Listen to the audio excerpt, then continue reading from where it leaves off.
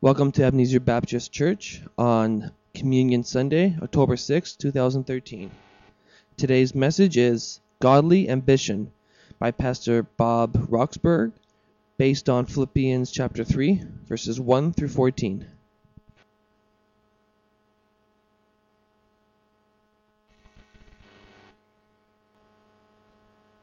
Morning.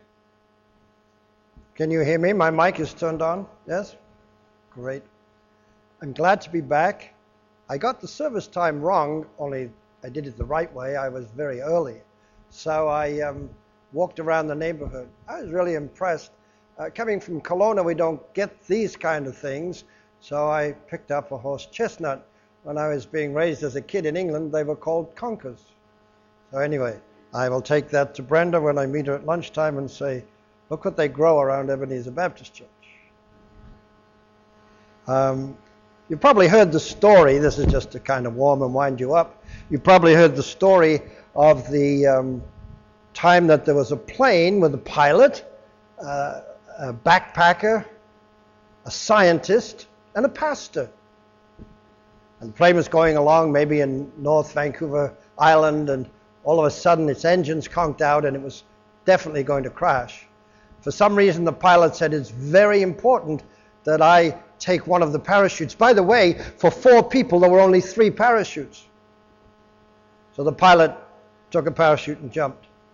Next came the scientist. He said, I'm doing important research and I've got to be able to get. And so I don't even want to discuss it. So he grabbed what he thought was something and he jumped out, and there enough, he'd gone. Then the pastor, getting on like I was and saying, this poor young gal who's the backpacker, she needs to live. So he said to her with great compassion, my dear, my life is nearly over. You take the final parachute, you jump, and it'll all be over. She says, oh, don't worry. We both have parachutes. The scientist jumped out with my backpack.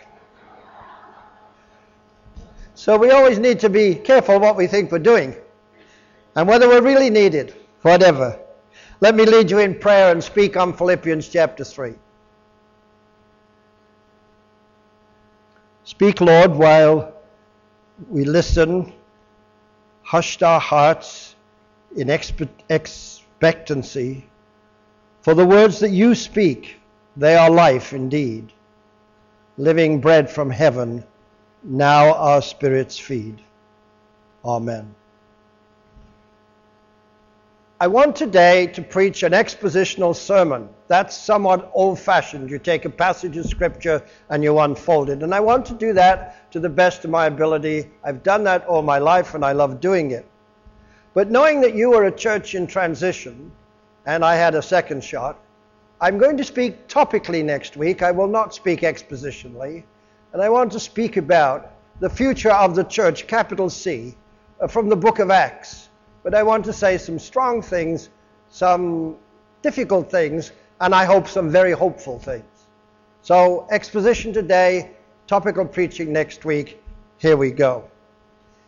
Kids are kids, and you often hear them say, you know, when I grow up, I'd like to be a professor, a policeman, or whatever. It's ambition.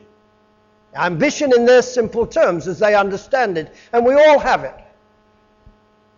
The trouble is that our ambitions, whatever stage we are in life, can be good or they can be misplaced.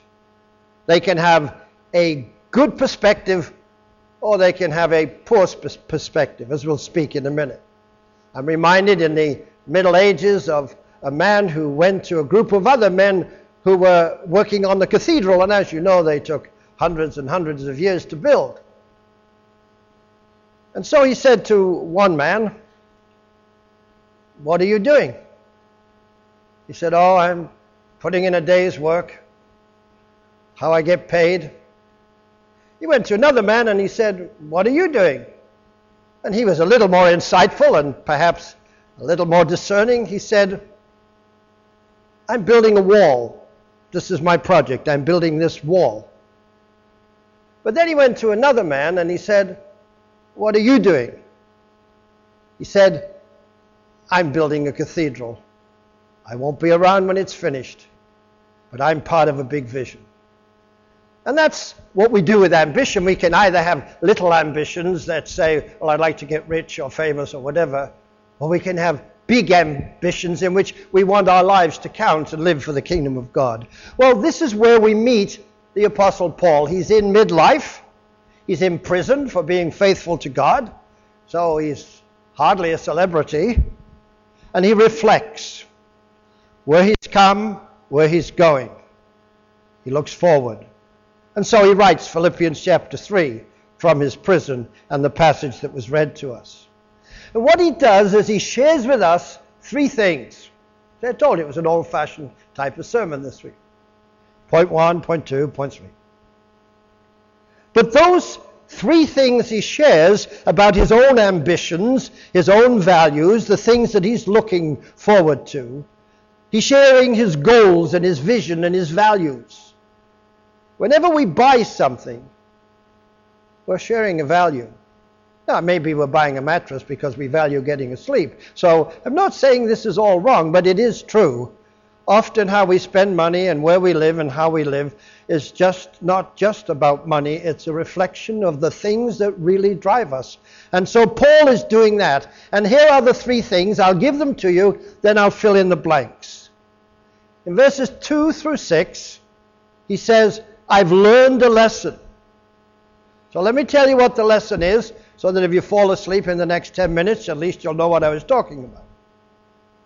He says, the lesson that I've learned for my life is to put no confidence in the flesh. We'll fill that in a minute.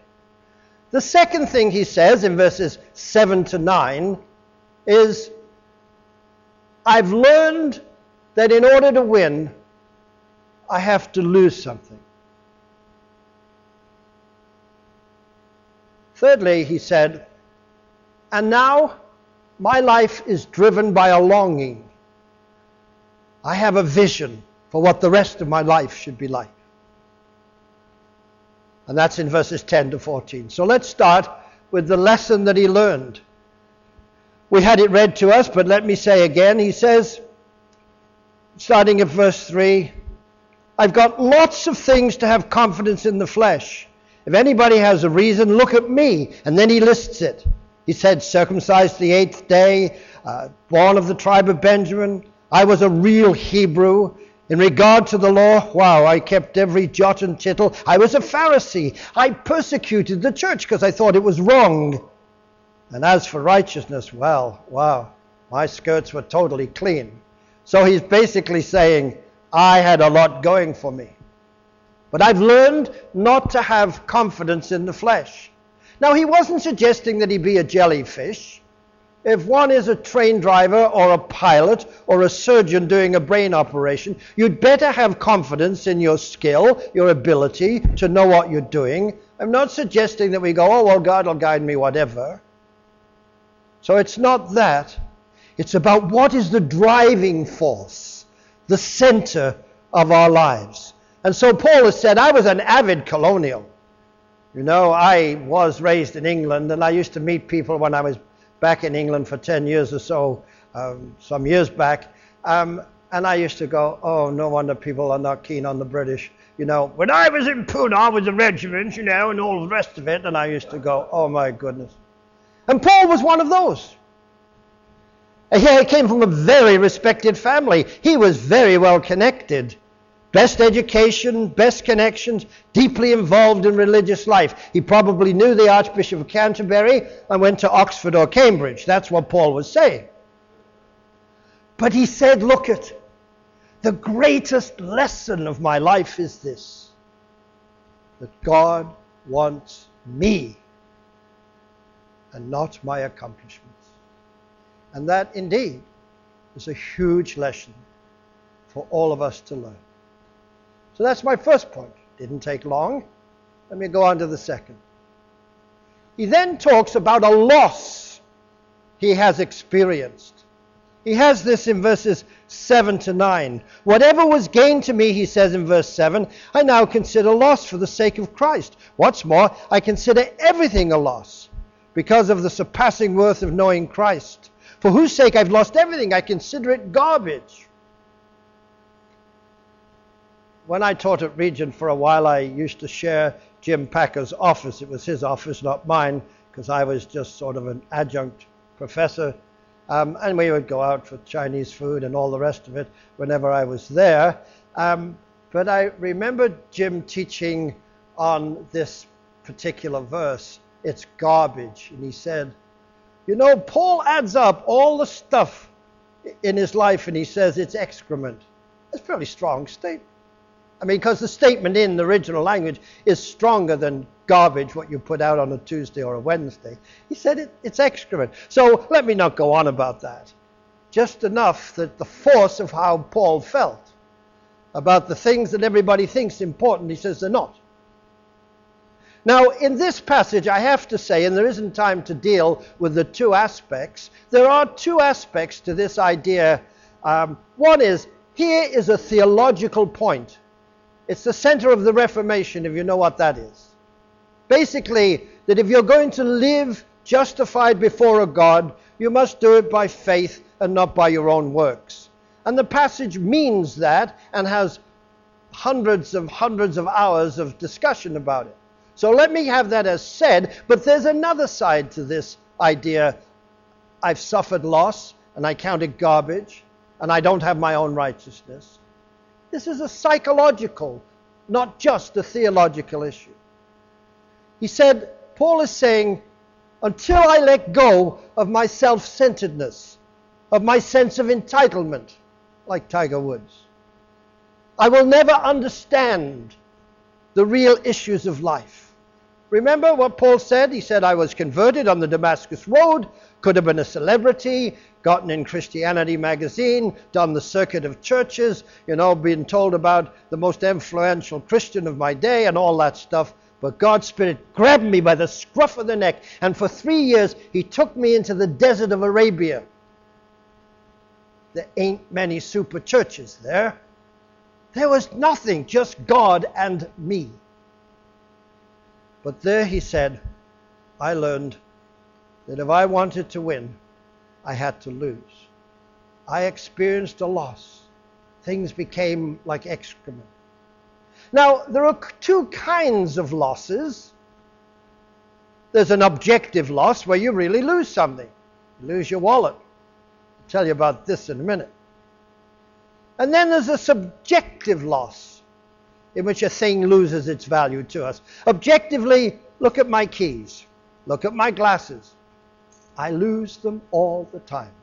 And somebody said to me, well, it's because you're getting older. I said, forget it. I've done it since I was a kid. I remember preaching in Chicago once, and I mentioned the fact that I always lost stuff, particularly my keys.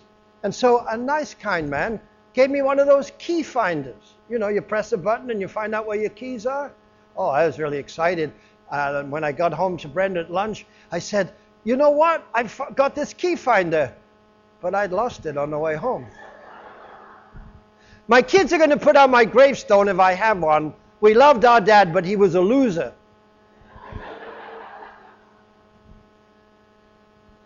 Now, Paul had some objective loss. He'd lost his status, and he'd lost his freedom because he was a Christian. It's hard for all of us, including myself, to understand that, but it's true. But particularly, Paul is also talking about subjective loss. Things begin to lose their value and their importance. They do, by the way, as you get older. You don't have to be very spiritual to say, well, those things are not so important to me anymore, because as you get older, often they are not. For example, when I was a young thing, and my wife was a young thing, and our kids were very, very little things, we used to always be changing something in the house. Add an English pub in the basement, add a sunroom, add do this, do that, do the other. And now, I don't even want to hang a picture. I have no interest in remodeling houses anymore. I have no interest in whatever. So, if one of your partners in life, your husband or your wife, has lost all interest in that, you must be getting old. But anyway. But there are more importance than that humor I've just thrown at you. when people of whatever age lose their health, their values and perspectives change. When they are divorced, their values and their perspective change. Get inside the mind and the life and the heart of a single mother, and she knows how much her world has so dramatically changed. People who are bereaved, perhaps not so much in old age because you come to expect it even though it's always hard, but in a younger age, suddenly bereaved, your values change. And when there's been a failure, your values change. I'm going to tell you something. Bear with me in a moment because the first part might sound like I'm bragging. I'm not. The second part, well, you'll understand. During a 10-year period of my life, I was pastor of the largest Baptist church in England. Okay, now you heard that statement. I was called to a burgeoning church near Chicago in the United States. Huge staff, huge church, huge everything. And I went there for lots of good reasons, although I think it was a mistake. After 18 months, I quit. I didn't run off with the secretary. I didn't run off with the church funds. I didn't come up with some church heresy. It was just a total misfit, and the story doesn't matter. But having gone from speaking at conferences worldwide, being pastor of the largest Baptist church in the country, blah, blah, blah, blah, you can imagine what now, 18 months later, I feel like.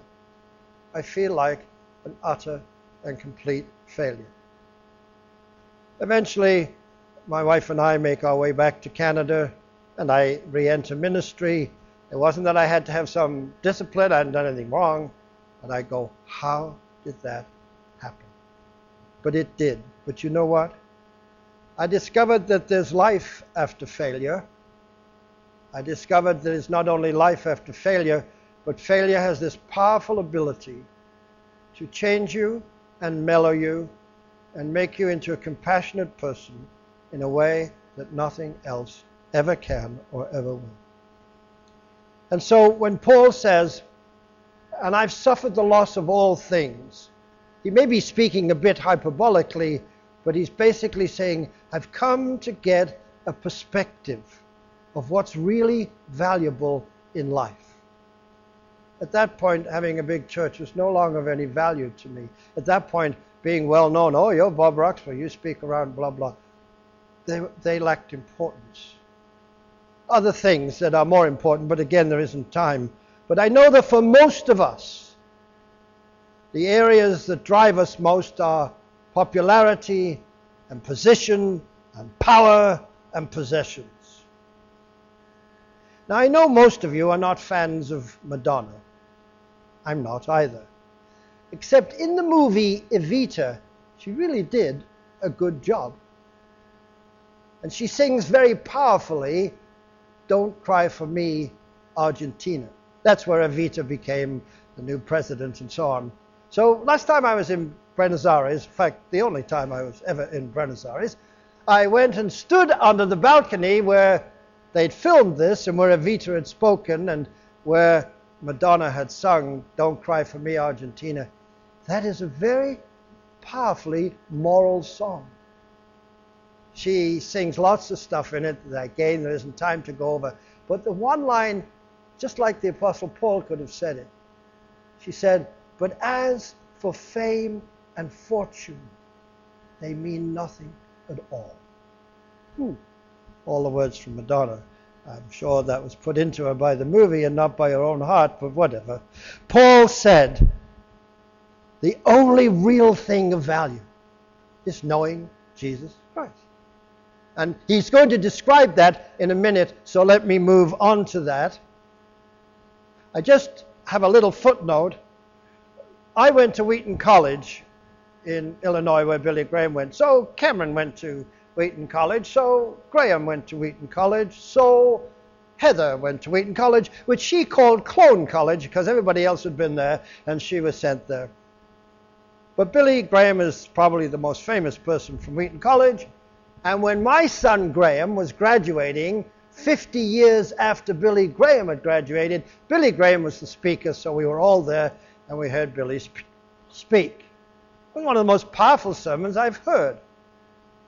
And basically all he said was, to quote a little hymn, "Only one life, it will soon be past.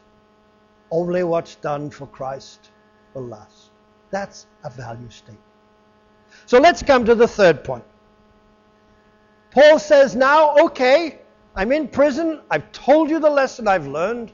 I've told you how my values have been totally changed, and how that things that everybody else thinks are so important, I know they're not. I've lost them, at least subjectively, and he'd lost his freedom as well, but perhaps that's incidental. Or maybe not. Maybe my failure wasn't incidental.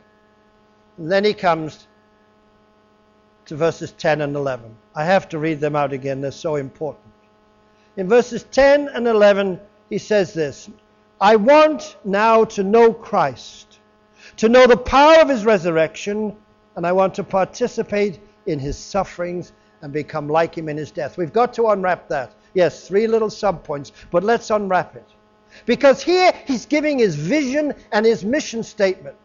I often tell churches when I do consulting to them, please don't sit down and write a mission statement and a vision statement, because they'll end up being phony as a $3 bill. Because you think, well, this is what we're supposed to be like. We're supposed to be soul winners. This is what we're supposed to be like. We're supposed to love one another. This is what we're supposed to be like. So we'll write it down. We are determined to reach people for Jesus and live godly, holy lives. There's nothing wrong with that. The trouble is, the best way to write values and mission statements is to say, how do we really live as a congregation? And we'll write that down, and maybe we'll add, and we'd like to change this. But at the moment, these are our values. For example, we want to see people led to Jesus. And one church I was consulting with, they hadn't led anybody to Jesus for about 10 years, and I went, that's a value that you have? You don't do it, but it's a value? It's not a value, it's a wish. So you could say our wish list is. So Paul now is being deadly serious. He's saying, this is my life, this is my vision and mission statement. I'm not writing it down so it'll look good on a brochure. The first thing is, I want to know him better. This isn't say I need to know Christ. It's I need to know him better. Richard of Chichester, you don't know him because he lived in England in the 11th century, so I doubt most of you know him. But he coined that phrase that became a popular song some years ago when I was a kid, so it must have been 100 years ago. Here's what he said. I want to see him more clearly. I want to love him more dearly. And I want to follow him more nearly. And I won't elaborate because I want to rush on to a conclusion here. Paul said, my vision from here on out, which can be your vision whether you're 7, 17, 27, or 70. This can be your vision. I just want to get to know Jesus more clearly, dearly, and nearly. The second thing is, I want to know him in the power of his resurrection. And again, if I had a week with you, I'd go off into Ephesians chapter 1 and unwrap that stuff in which Paul says, the resurrection released the power of the Holy Spirit. I was in England during the charismatic movement. Well, it was here too, and it was in England. In England, they tended to handle it a little more rationally. And I remember, who was it? John Stott saying, you know, the charismatic movement is 2/3 crazy, but 1/3 very powerful. And I said, well, that's not a bad average. The charismatic movement, for whatever you thought about it, whatever you may or may not have experienced about it, did remind us in a powerful way that the church is meant to move forward not by institutional statements, but by God's people experiencing the power of God's Spirit on their lives. I have to leave that there because of time. So let me come to the next thing he says. And this one gets me. I want to share in Christ's suffering. Oops. Was Paul a masochist? In some ways, he had shared in Christ's suffering, shipwrecked, beaten, flogged within an inch of death, had been run out of town. I mean, you name it. He'd certainly shared in sufferings. But I think what he's saying, after a lot of research and a study of the original language, just kidding. I think he's saying, I want to get inside of the heart of God for other people. I want to get inside the heart of God. You see, God loved the world. Some time ago in the summer at Kelowna, they had fireworks as they have around here, and I sat on the bleachers waiting for them to go off on the lake for about an hour, and people kept walking by to get seats. Fine. And I watched humility, black and brown and white, and whatever color these people wear, whatever nation they were from, I just see them pouring by. This is Canada, right? Then the fireworks went on, and that's fine. They couldn't be as good as Vancouver's, but they were fine, whatever.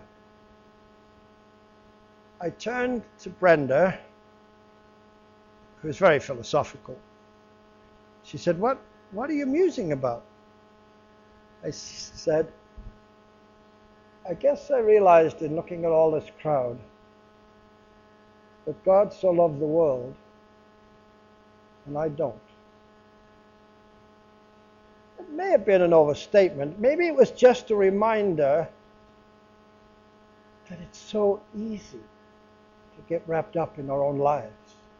And Paul says, my vision is to get inside the heart that suffered and died in order that I can empathize. Which I tried to do when I went to the bakery this morning. The first time I came, I went to Starbucks. And the second time I went to the bakery. I'm going, Lord, I feel a bit better than I did in Kelowna at the fireworks. I think I could love these people. But Paul is really saying, my life is about reaching God's heart to these people. Who else is going to do it? My brother Alan, who is a lot more acerbic than I, and even if he ever hears this tape, I'd still say the same. My brother Alan is a lot more acerbic than I am, which means he can say some nasty things. But he had a brilliant statement once in one of his books. He said, I wonder how many evangelism programs churches would need if they simply taught their members to get to know their neighbors. That's what Paul is saying. He's saying, I want to get inside. And I want to have God's heart in such a way that I love the world that he loved. Well, verses 12 to 14 can only be a postscript. In those verses that end up, not that I've arrived, but I press on, what Paul is saying is, it's a continual journey. It has ups and downs, steps forward, step back, failures, successes. But we aim not for somebody to say in our eulogy, he was famous, but that the voice of God is pervading at our funerals saying, well done, thou good and faithful servant. I am going to summarize, and then I'm going to ask you to bow in prayer, and I'm going to ask some questions that I hope that as we come to communion, you will keep asking yourself as you take the bread and the cup. So you don't have to close your eyes yet, but here's a summary of what I've said. 1, Paul learned this lesson. God wants me and not my accomplishments. 2, the values of the kingdom of God should be my values. They are supreme. I must lose this idea that culture tells me how to live. It must become garbage to me. Thirdly, from here on out, the vision and the mission statement of my life is that I want to know Jesus more deeply. I want to live in the power of His Spirit. And I want to live for others. Shall we pray? Here are questions to ask as we come to the communion. What do you value the most? What drives you Monday to Sunday to Monday to Sunday? What preoccupies most of your time? What are those priorities? Wherein does your security lie? Where do you find your security? And finally, whose approval in life are you seeking? I guess this will be podcast so you can get that, or maybe I should just print them in for next week's bulletin. They are the questions of life for those who would like to follow the Lord. What do you value the most? What drives you? What preoccupies your time? Where does your security lie? And whose approval are you seeking? Amen.